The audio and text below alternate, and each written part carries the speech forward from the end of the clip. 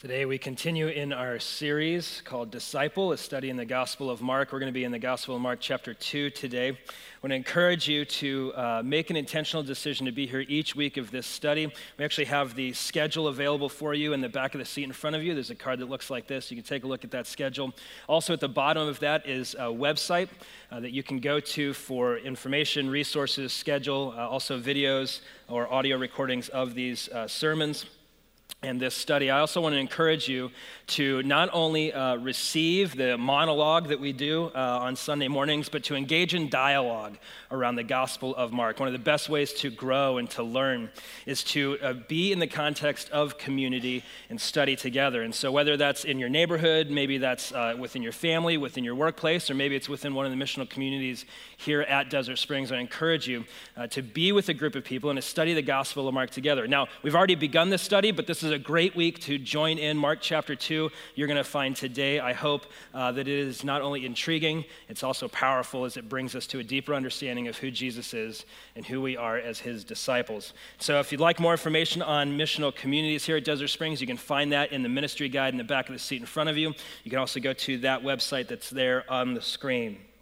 Now, in Mark chapter 2, we're going to be in the first part of Mark chapter 2. If you have your Bibles, I'd encourage you to turn there with me. If you're not sure where the Gospel of Mark is, no problem. In the front of your Bible is probably a table of contents, and Mark is the second book in the New Testament. If you'd like a piece of paper Bible, we have those on the tables for you in the back. You can, of course, use your digital device, and we'll be using the Christian Standard Bible, the CSB version, this morning. And what we'll find in Mark chapter 2 is we think about for those of us who are a part of this study, we're going to the Gospel of Mark, we're asking the question, what does it mean to be a disciple of Jesus? And one of the things that we'll find is that regardless of where you are in your journey with Jesus, whether you've been following Jesus for decades, or maybe maybe you're just here, you're still curious about Jesus, but you're giving him an honest hearing, you're trying to discover Jesus. Jesus calls people like that in the Gospel of Mark. He calls people like you disciples. And so when we come to Mark chapter 2, we're going to ask ourselves the questions, okay, so what does it mean to be a disciple of Jesus? And we'll see four key truths that are fundamental to our understanding of what it means to be a disciple of Jesus. Are you ready for these four key truths? Okay. The kids are back in school. We're all done traveling. This is an exciting time to be alive. We're just beginning to study in the Gospel of Mark. Are you ready for the four key truths in the Gospel of Mark? Thank you. Okay, let's keep that energy up. Four things. You're going to love this one. I know everybody loves this. This is everybody's favorite. Are you ready? Here it goes. You have sinned. I actually have a list on each of you here. So I've been reading your Facebook. You have sinned. We have all sinned. Key truth number one. But we'll also find in Mark chapter 2 something else, that Jesus forgives sin. And moreover, Jesus loves sinners. And we'll end with one that's harder than the first to hear, and so should we. We have all sinned, but Jesus forgives sins. And Jesus loves sinners, and so should we. Because we have all sinned, but Jesus forgives sins. And Jesus loves sinners, and so should we. We'll see it here in the Gospel of Mark chapter 2. We'll pick it up in verse 5. Up until this point, one of the things that we know is that Jesus was gaining in popularity in the region of the universe called Galilee. And he's in a place called Capernaum. And what's happening is Jesus has been healing people. And it says in Mark 1 that he went around preaching, doing mighty good works. And people would gather around him. And what would end up happening is the crowds would get so thick that Jesus couldn't even maneuver. And people would have a hard time. And in this particular scene, in Mark chapter 2, it opens with Jesus in a house, and people are literally spilling out into the streets. They're jam-packed in such a way that people cannot get in to see Jesus. And so what happens is there's these four people who have a paralyzed friend. And the four people, their desire is, we want to take our friend to see Jesus because perhaps Jesus could heal our paralyzed friend. And it is highly likely that the paralyzed person also wants to be what? healed. He wants a healing, okay? So the story goes like this, that they take these 4 friends, they take the paralyzed person, they take him up to the roof, they dig a hole or rip a hole into the roof, and as Jesus is there, they lower the man down because what does the man want? And what do the friends want? They want to see Jesus heal their paralyzed friend. You with me so far? And this is where we pick it up. Now I want you to think, what does everybody want? Healing. Here we go. Verse 5, seeing their faith, Jesus told the paralytic, son, your sins are forgiven. Hold on a minute. This is either the most socially clumsy and irresponsible thing that Jesus could ever do, or there's something deeper at work. Because what did everyone in the room want for that person or think that that person wanted? Physical healing, but what does Jesus do? Either Jesus is completely aloof and oblivious or he is speaking to something exponentially deeper. No, Jesus here recognizes that there is a sickness deeper than paralysis. That there is a brokenness that goes deeper than simply a broken body. You see, in this quick, brief phrase, son, your sins are forgiven, Jesus shows us that we are all sinners. And that sin is a brokenness. It is a sickness. Søren Kierkegaard was a Danish philosopher. He called it the sickness unto death. It is a sickness that leads to death, the corruption of the soul, the sickness in the heart. It is a sickness that leads to death. More than just the physical healing, Jesus sees that this paralytic needs to be healed in his soul because we have all sinned. Now, some of us are like, wait a minute, I thought sin was just like breaking God's law. Yes, sin is breaking God's law. It's missing the mark. But sin is much more complex than we give it credit for. You know, generally speaking, we think of sin in terms of legal disobedience. There's a law, and you broke the what? Law. You trespassed against the what? Law, and therefore you have sinned. And that's right. Sin is transgressing or transgressing against God's law, but it's more than that. And you know it. Regardless of what the external, the presenting sin is, it could be theft, it could be deceit, whatever, there's always a sin underneath the sin. There was an old school German philosopher who said that the 10 Commandments, you've heard of remember when Charlton Heston wrote the 10 Commandments? Charlton Heston, for those of us that are 40 and under, he was an actor who played Moses in was the movie called The 10 Commandments. Was Yul Brynner the Pharaoh? Is that okay? So I'm scoring points with the 50+ crowd right now. Okay, so totally culturally relevant. And so Charlton Heston playing Moses, the 10 Commandments, they come down. My favorite though was what was the Mel Brooks one where he comes down with 15? Well, 10 commandments, right? Because the one tablet broke. But in the 10 Commandments, the first commandment is, I am the Lord your God. You shall have what? No other gods before me. Great, good answer. Now, one of the things that this German theologian said is in order to break any of the other laws or any of the other commands, you always break the first one first. Before you steal, before you deceived, you first took God off the throne of your heart and put something else, usually a created thing, or yourself, which is also a created thing, put something else on. In order to break any of the other commandments, you always break the first one first. And that is called, in the Bible, it's called idolatry. Worshiping the untrue God or false gods. You see, so sin always comes from a heart that has taken God off the throne and placed something else on. And whatever is on the throne of your heart, that is what we worship, and that is the thing that we look to justify our existence, because we are all worshipers.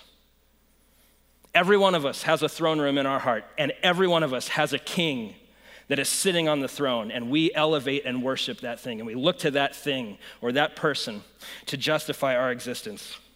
David Foster Wallace, in his address to Kenyon College, he wrote the book Infinite Jest, and some others. He says this in his address to graduates at Kenyon College: "There is no such thing as not worshiping. Everybody worships. The only choice we get is what we worship." Now, this is a long quote, but it's totally worth it, so hang with me. There is no such thing as not worshiping. Everybody worships. The only choice we get is what to worship. And an outstanding reason for choosing some sort of God or spiritual type thing to worship, be it JC or Allah, JC, I think he means Jesus Christ, be it JC or Allah or Yahweh or the Wicked Mother Goddess or the Four Noble Truths or some infrangible set of ethical principles, is pretty much everything else that you worship will eat you alive. If you worship money and things, if they are where you tap real meaning in life, then you will never have enough. Worship your own body and beauty and sexual allure. By the way, if you need a visual image of that, glad to provide it for you, friends. You worship your own body, beauty, and sexual allure, and you will always feel ugly. And when time and age start showing, you will die a million deaths before they finally plant you in the ground. If you worship power, you will feel weak and afraid, and you will need even more power over others to keep that fear at bay. Worship your intellect or being smart. You will always end up feeling stupid, a fraud, always on the verge of being found out. And these are all the default settings. They're the kind of worship that you just gradually slip into day after day, getting more and more selective about what you see and how you measure value without ever being fully aware that that's what you're doing. And the world will not discourage you from operating on your default setting, because the world of men and money and power hums along quite nicely on the fuel of fear and contempt and frustration and craving and the worship of self. Our own present culture has harnessed these forces in ways that have yielded extraordinary wealth and comfort and personal freedom. The freedom to be the lords of our own tiny skull-sized kingdoms, alone at the center of creation. What David Foster Wallace is getting at is the truth that Jesus is speaking to when he says to this man, "Your sins are forgiven." We are all worshiping something. There is all, for every one of us, a center to our very being.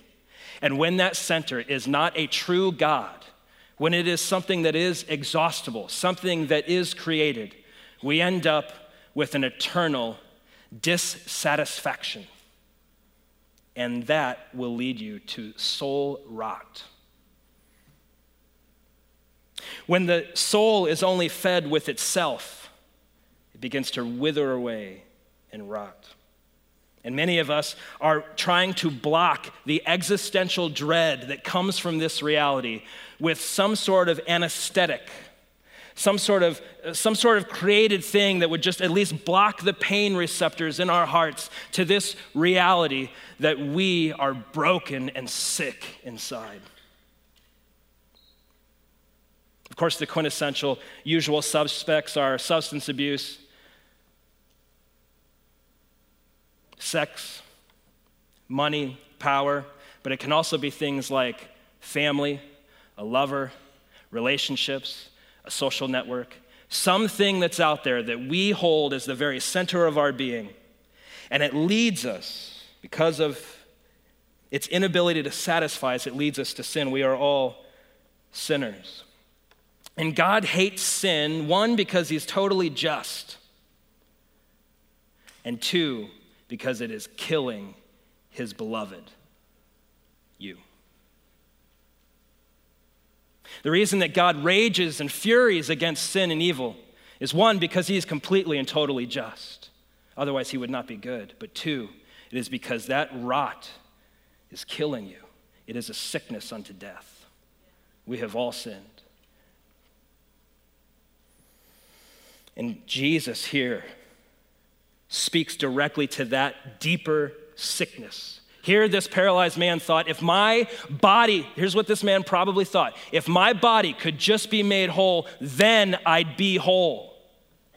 But there are many of us here today who can walk but do not feel whole. Some of us say, well, if only I could get my job life, my career squared away. If only I could find a lover. If only God could. And here's what tends to happen. This is almost all of us. Almost all of us. There is something in our life that broke, that we had elevated to the throne of our hearts. And we came to church thinking if we just said the right prayers or devoted ourselves enough religiously, then God would have to fix the thing we worship. And many of us right now are angry at God for not fixing the true God in our lives. Just like the paralysis drove this man to Jesus and Jesus drove into his heart, so too there may be brokenness and pain in your life that Jesus is using to bring you in, to reveal to you your true, deep brokenness. That we have all sinned.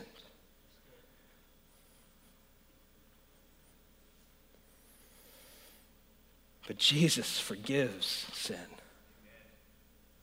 Look at verse 6. And 7. But some of the scribes were sitting there questioning in their hearts, why does he speak like this? He's blaspheming. What's the question that they ask? Who can forgive sin but God? Ding, ding, ding, ding, ding. Here we have this magnificent irony.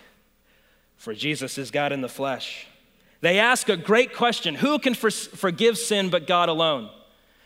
If anybody other than Jesus would have pronounced forgiveness over sin of anybody, it would be blasphemy. It would basically be saying, I'm God. You see, priests could say to people, if people would bring in a sacrifice to the altar, priests could pronounce, and they could say it like this, God has forgiven you your sins. Or because of what I know to be true about God, I'm pretty sure that God has forgiven your sins. But what does Jesus say to the man? I forgive you. Do you see the bold claim that Jesus is making? By the way, one of the things that you'll notice is up until this point in time in the Gospel of Mark, there has been no conflict. There has been no outside pressure onto Jesus. But right after this moment, you begin to see pressure and conflict in Jesus' ministry. Likely because of this claim. Jesus, verse 8 says this, right away Jesus perceived in his spirit that they were thinking like this within themselves, and he said to them, why are you thinking these things in your hearts? Which is easier, to say to the paralytic, your sins are forgiven, or to say, get up, take your mat, and walk? But so that you may know that the Son of Man has authority, what was the word? Authority on earth to forgive sins. He told the paralytic, I tell you, get up, take your mat, and go home. And so he does heal the paralytic, but Jesus recognizes that it is sin that is the sickness unto death that needs to be healed. We have all sinned, but Jesus forgives sins. He has the authority to do so because he is God in the flesh. Now I want to ask you a question. What did the paralytic do to earn God's forgiveness? Did you see it in the text? Didn't you see it? It said he did all the right religiously moral things. He went to church every Sunday, because pastor kept pressuring to. He was a devoted member to his missional community. He gave money when Pastor Matt talked about the offering, and he did it for years on end, and then finally God comes to him and says, your sins are forgiven. Remember that? We just read it a minute ago. No, what did the man do to earn God's forgiveness? That man was in such a helpless state, there's absolutely nothing he could have done. And you too. But this is hope-filled news. For there is nothing that you can do to earn God's love, grace, and forgiveness. And so, therefore, you do not need to worry that there is something that you should do to earn God's love, grace, and forgiveness. It is given to you, not because of what you have done, but because of who Jesus is and the work that he has done. Jesus Christ, God in the flesh, took on what the Bible would call the wages or the penalty of sin, because God does need to remain just. And so God, because of Jesus Christ's death on the cross, God is able to be both just, there is a penalty for sin, cosmic treason, but he is also gracious in justifying the ungodly. That's why we sing the song, Amazing, we wrote it up on the wall, Grace. And Jesus forgives sins. Now, let me ask you this. What did Jesus say to the man? Son. Son, your sins are forgiven. Have you heard those words yet? Daughter, son, your sins are forgiven. There's some of us who recognize that we have heard those words.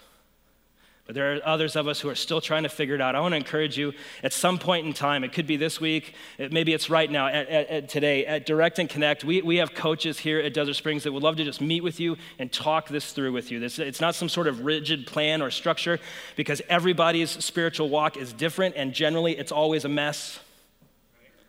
But we got folks here who believe that they have heard those words, and they would love to talk with you about what that means, what that looks like. Have you heard the words, daughter, son, your sins are forgiven? For we have all sinned, but Jesus forgives sins. And Jesus loves sinners.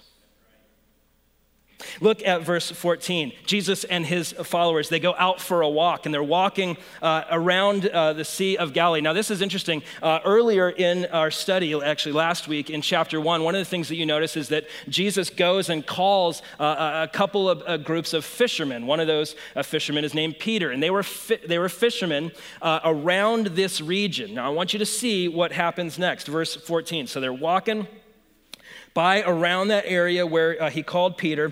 And it says, then passing by, he saw Levi, the son of Alphaeus, sitting at the toll booth. And he said to him, follow me. And he got up and followed him. And everyone in the room gasped. You guys are miserable today. Okay, we're going to do it one more time. Okay, you ready? Here we go. Then, passing by, he saw Levi, the son of Alphaeus, sitting at the toll booth. And he said to him, follow me. And he got up and followed him. Oh my goodness, can you believe it? It's so crazy. You didn't even see that coming. And I know why you didn't see that coming, because you know what the text says is that Levi's job, where was he sitting? The toll booth. How many of y'all love a good toll road? Right? When the Bible talks about the abomination of desolation, it's talking about toll booths. It's not. I have a question. Yeah. Can I just interrupt here for a second? Ladies and gentlemen, John Cavell has a random interruption question. Yeah, go ahead. Okay. Okay, so Levi is there, and you said he's a tax collector. He is, yeah. Those were really bad guys. Yep. They exploited their people. They extorted them. Mm-hmm. They were seen as betrayers, as pawns of the Roman Empire. Yep. Now, I get it with the paralyzed guy. Okay, Jesus forgave him. He was a victim of disease, his condition. But here's a guy who's a bad guy. He's just sitting there. Jesus says, follow me. And he gets up and he follows him. Yeah. And that's how it went. Uh-huh. So no, hey, I'd love for you to follow me, but you need to clean some things up. None of that. Nope. And go hang out with these other guys over here who probably hate your guts, and everything's cool. Yep. And that's the way it went. Uh-huh. Okay, well, for a lot of people, apparently not you, but for a lot of people, that takes some mental work to try to get your head wrapped around that, to be able to process that. And how does that figure? Because most of us, if we think of somebody who's really bad, just, okay, yeah, follow Jesus and everything's cool. That seems a little difficult. So here's the deal.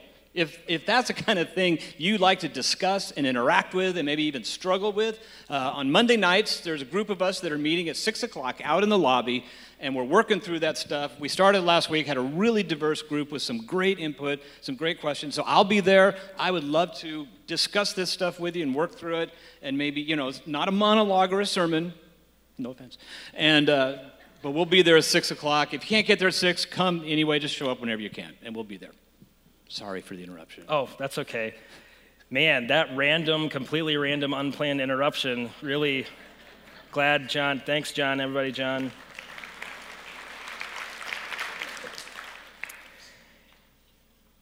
So, as John so eloquently said, here is Levi, and tax collectors weren't just a nuisance. They were viewed, generally speaking, as collaborators with the enemy. Because at this time, the area that Jesus was kicking around in was this place in and around Jerusalem. And one of the things that we know about that region is that they were under Roman occupation. And so, in the Christmas story, you'll hear things like Caesar Augustus gave a decree and things like that because they were under Roman occupation. There was an occupying force. It may be similar to France in the 40s when they were under Nazi occupation. And there were collaborators and then there were rebels. And tax collectors were viewed as collaborators. They would extort their own people, line their own pockets, live high on the hog, and give the rest of the money to who? The Romans. It's likely that Peter, when he paid taxes, paid it to Levi or someone like Levi, and he probably did not like the person he was giving the money to, because the tax collectors oftentimes would say, your taxes are $100, when in reality, it was only $50, because they would take the extra and line their own pockets. And so Levi's probably a person of means, ill-gotten means. It's interesting that you put Peter and his blue-collar fisherman buddies in the same room with Levi, but Jesus goes to Levi just as he went to Peter and says what? Follow me. Jesus calls all kinds of people to follow him. Even the people that you don't like. If you look at verse 15 and 16, it gets even crazier. Verse 15, while he was reclining at the table in Levi's house. Wait, TV time out. Whose house are we in? Levi's house. Okay, probably some nice digs. When we're in Levi's house, many tax collectors and what's the word? Sinners were eating with Jesus and his disciples, for there were many who were following him. When the scribes who were Pharisees saw that he was eating with sinners and tax collectors, they asked his disciples, why does he eat with tax collectors and sinners? I don't know why I'm saying it like that. It just sounds more insidious. Sinners generally, so this is not just a moral category. This is also people, this would have been a group of people called sinners, generally speaking, were a group of people who the religious establishment thought did not live up to their cultural norms. To put it another way, they were not good enough people to be in the in crowd with God. Tax collectors and sinners. These are the outsiders. These are the not religious enough people. These are the haven't cleaned up your act enough. Now, I want you to think just for a minute, too, that many of them probably had money. They probably had a better house than many of the other people that were following Jesus at the time, but it was ill-gotten gain.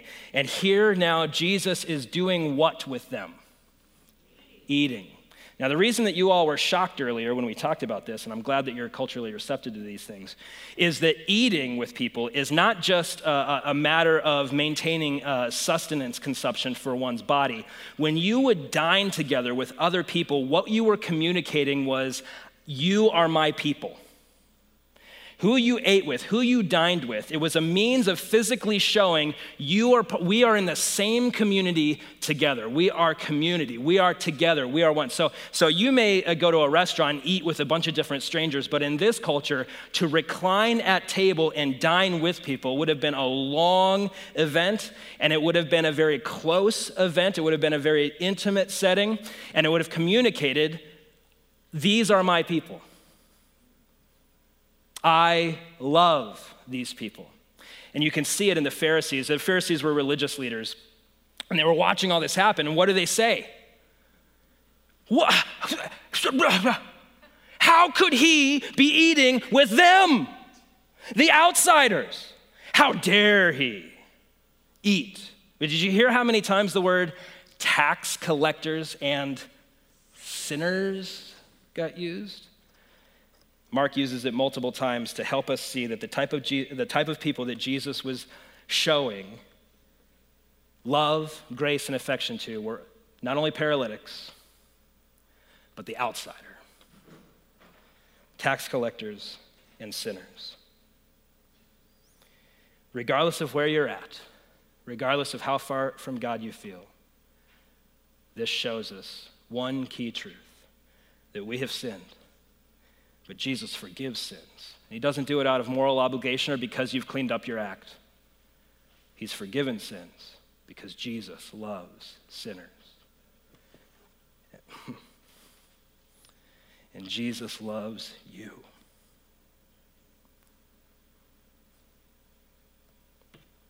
And so we have all sinned, and Jesus forgives sins, and Jesus loves sinners. And now for those of us that are, if you're not a follower of Jesus yet, or you're still trying to figure the whole Jesus thing out, I'm going to yell at the Christians for a little bit. Feel free to listen in. Church, I'm going to talk to you now. We have sinned, but Jesus forgives sin. And Jesus loves sinners, and so should you. Look at verse 15 again. While he was reclining at the table in Levi's house, many tax collectors and sinners were eating with Jesus and his. Jesus will take his disciples into the homes of people who everyone else thinks you should not go into. Jesus will take us into the homes of people where it will cost us a great deal of social capital to be in community with them. Jesus will take us into the homes of people who are the outcast, the downtrodden, even the wealthy who are considered to be despised in their community. Jesus will take us as his disciples into homes we don't want to go in so that we can show love to sinners because we have sinned. And Jesus forgives sins, and Jesus loves sinners, and so should we. Who's at your dinner table?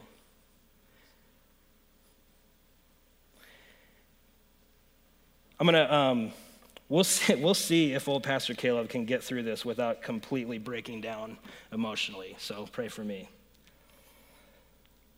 Tony Campolo is a sociologist from the East Coast, and he tells this story, and I'm going to give you a kind of the Caleb Campbell version of it. So I'm not quoting, don't think I'm quoting, but this is all Tony Campolo, sociologist from the East Coast. It's all him. He had flown to Honolulu for a speaking engagement, as one does. And because of the time difference from where he had flown from, he had landed and he woken up at 3:30 in the morning. Again, he's ready for breakfast.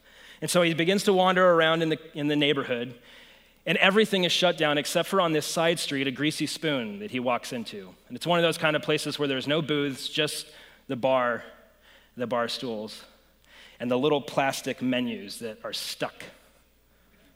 You guys know what I'm talking about? Coated in grease. And he says he walked in hungry, and as he analyzes the situation, he says, I'll take the safest bet, a coffee and a donut. And so Harry comes out. What do you want? Take a coffee and a donut. Pours the coffee and then does this and takes the donut and gives it to him.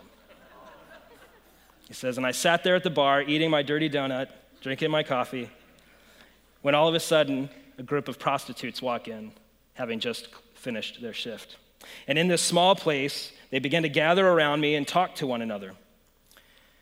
And the woman sitting next to me said, tomorrow's my birthday. I'll be 39. One of the other ladies says, what do you want? You want us to sing you a song? You want us to make you a cake? You want us to throw you a party? What do you want us to do? And she says, why you got to put me down? Why you got to be mean? I never had a cake. Never had a birthday party. I'm not expecting anything. Why should I start now? And at that, Tony, the sociologist, said, I know exactly what I'm going to do. And after this group of prostitutes finish their coffee and leave, Tony, the sociologist, says to Harry, the business owner, hey, if I bring the decorations and the cake and the food, can we throw a party for her? And Harry said, who, Agnes? Yeah, I want to throw a party for Agnes. And so Harry says, Jane, get out here. This crazy guy wants to throw a party for Agnes. So Jane comes out, Harry's wife. She was also the cook. She said, oh, that's a wonderful idea. You wouldn't know this by her job, but Agnes is one of the kind people in our city. Now Harry, being the owner, says, but I'm taking care of the cake. Tony, the sociologist, says, oh no. So the next day he goes to Kmart, and he gets all the decorations, and at 2:30 he comes to Harry's place. And he puts a great big giant happy birthday Agnes sign, and all the balloons and everything. And then about 3:15 he says Somebody must have told the whole city, because every prostitute in Honolulu had come in and are now packing around. Jane had spread the news that it was Agnes's birthday and we're going to have a party for Agnes. And so here is Tony the sociologist with Harry and Jane and a room jam-packed full of prostitutes. And at 3:30 on the button, the door swings open and everybody yells, "Happy birthday, Agnes." You've never seen someone more flabbergasted in your life than Agnes was. And of course, they all begin to cheer and sing, "Happy birthday to you. Happy birthday to you. Happy birthday, dear Agnes. Happy birthday to you." And as they finish the song, they bring out the cake with all the candles. And she's so overcome with emotion, she can't even blow out the candles. "Hurry up and blow out the candles," Harry says. "Come on, we're hungry." And so Harry blows out the candles for her. "Hurry up, Agnes, cut the cake, Agnes." She just stood there and looked at it. She turned and looked up and said, "Is it okay if I don't cut the cake? I've never had a cake before. I want to go home and show it to my mom." Tony, the sociologist, says, "Yeah, I mean, it's your cake, do whatever you want, but I mean, you're gonna leave now? We just all got here." She said, "Don't worry, I just live 2 doors down. I just want to take the cake, I just want to go show it to my mom. I'll bring it right back, I promise." "Sure, go ahead." And so she edges her way out the room with the cake, holding it like it's the Holy Grail. And so there's Tony the sociologist, Harry, Jane, and a room of prostitutes in complete and utter silence. So Tony, not knowing what to do, said, "Why don't we pray?" Makes perfect sense, right? I mean, so they kind of stand together and crowd in, and Tony, the sociologist, begins to pray. "Lord, we pray for Agnes. We pray that you would bring light into her darkness. You would bring healing from the horrible things that men have been doing to her since she was younger than she can remember. Reveal yourself to her. Let her know that you love her. Amen." And right as he says amen, there's Harry in his face. "Hey, Campolo, you said that you were a sociologist. You're not. You're a preacher. What kind of a church do you preach at anyways?"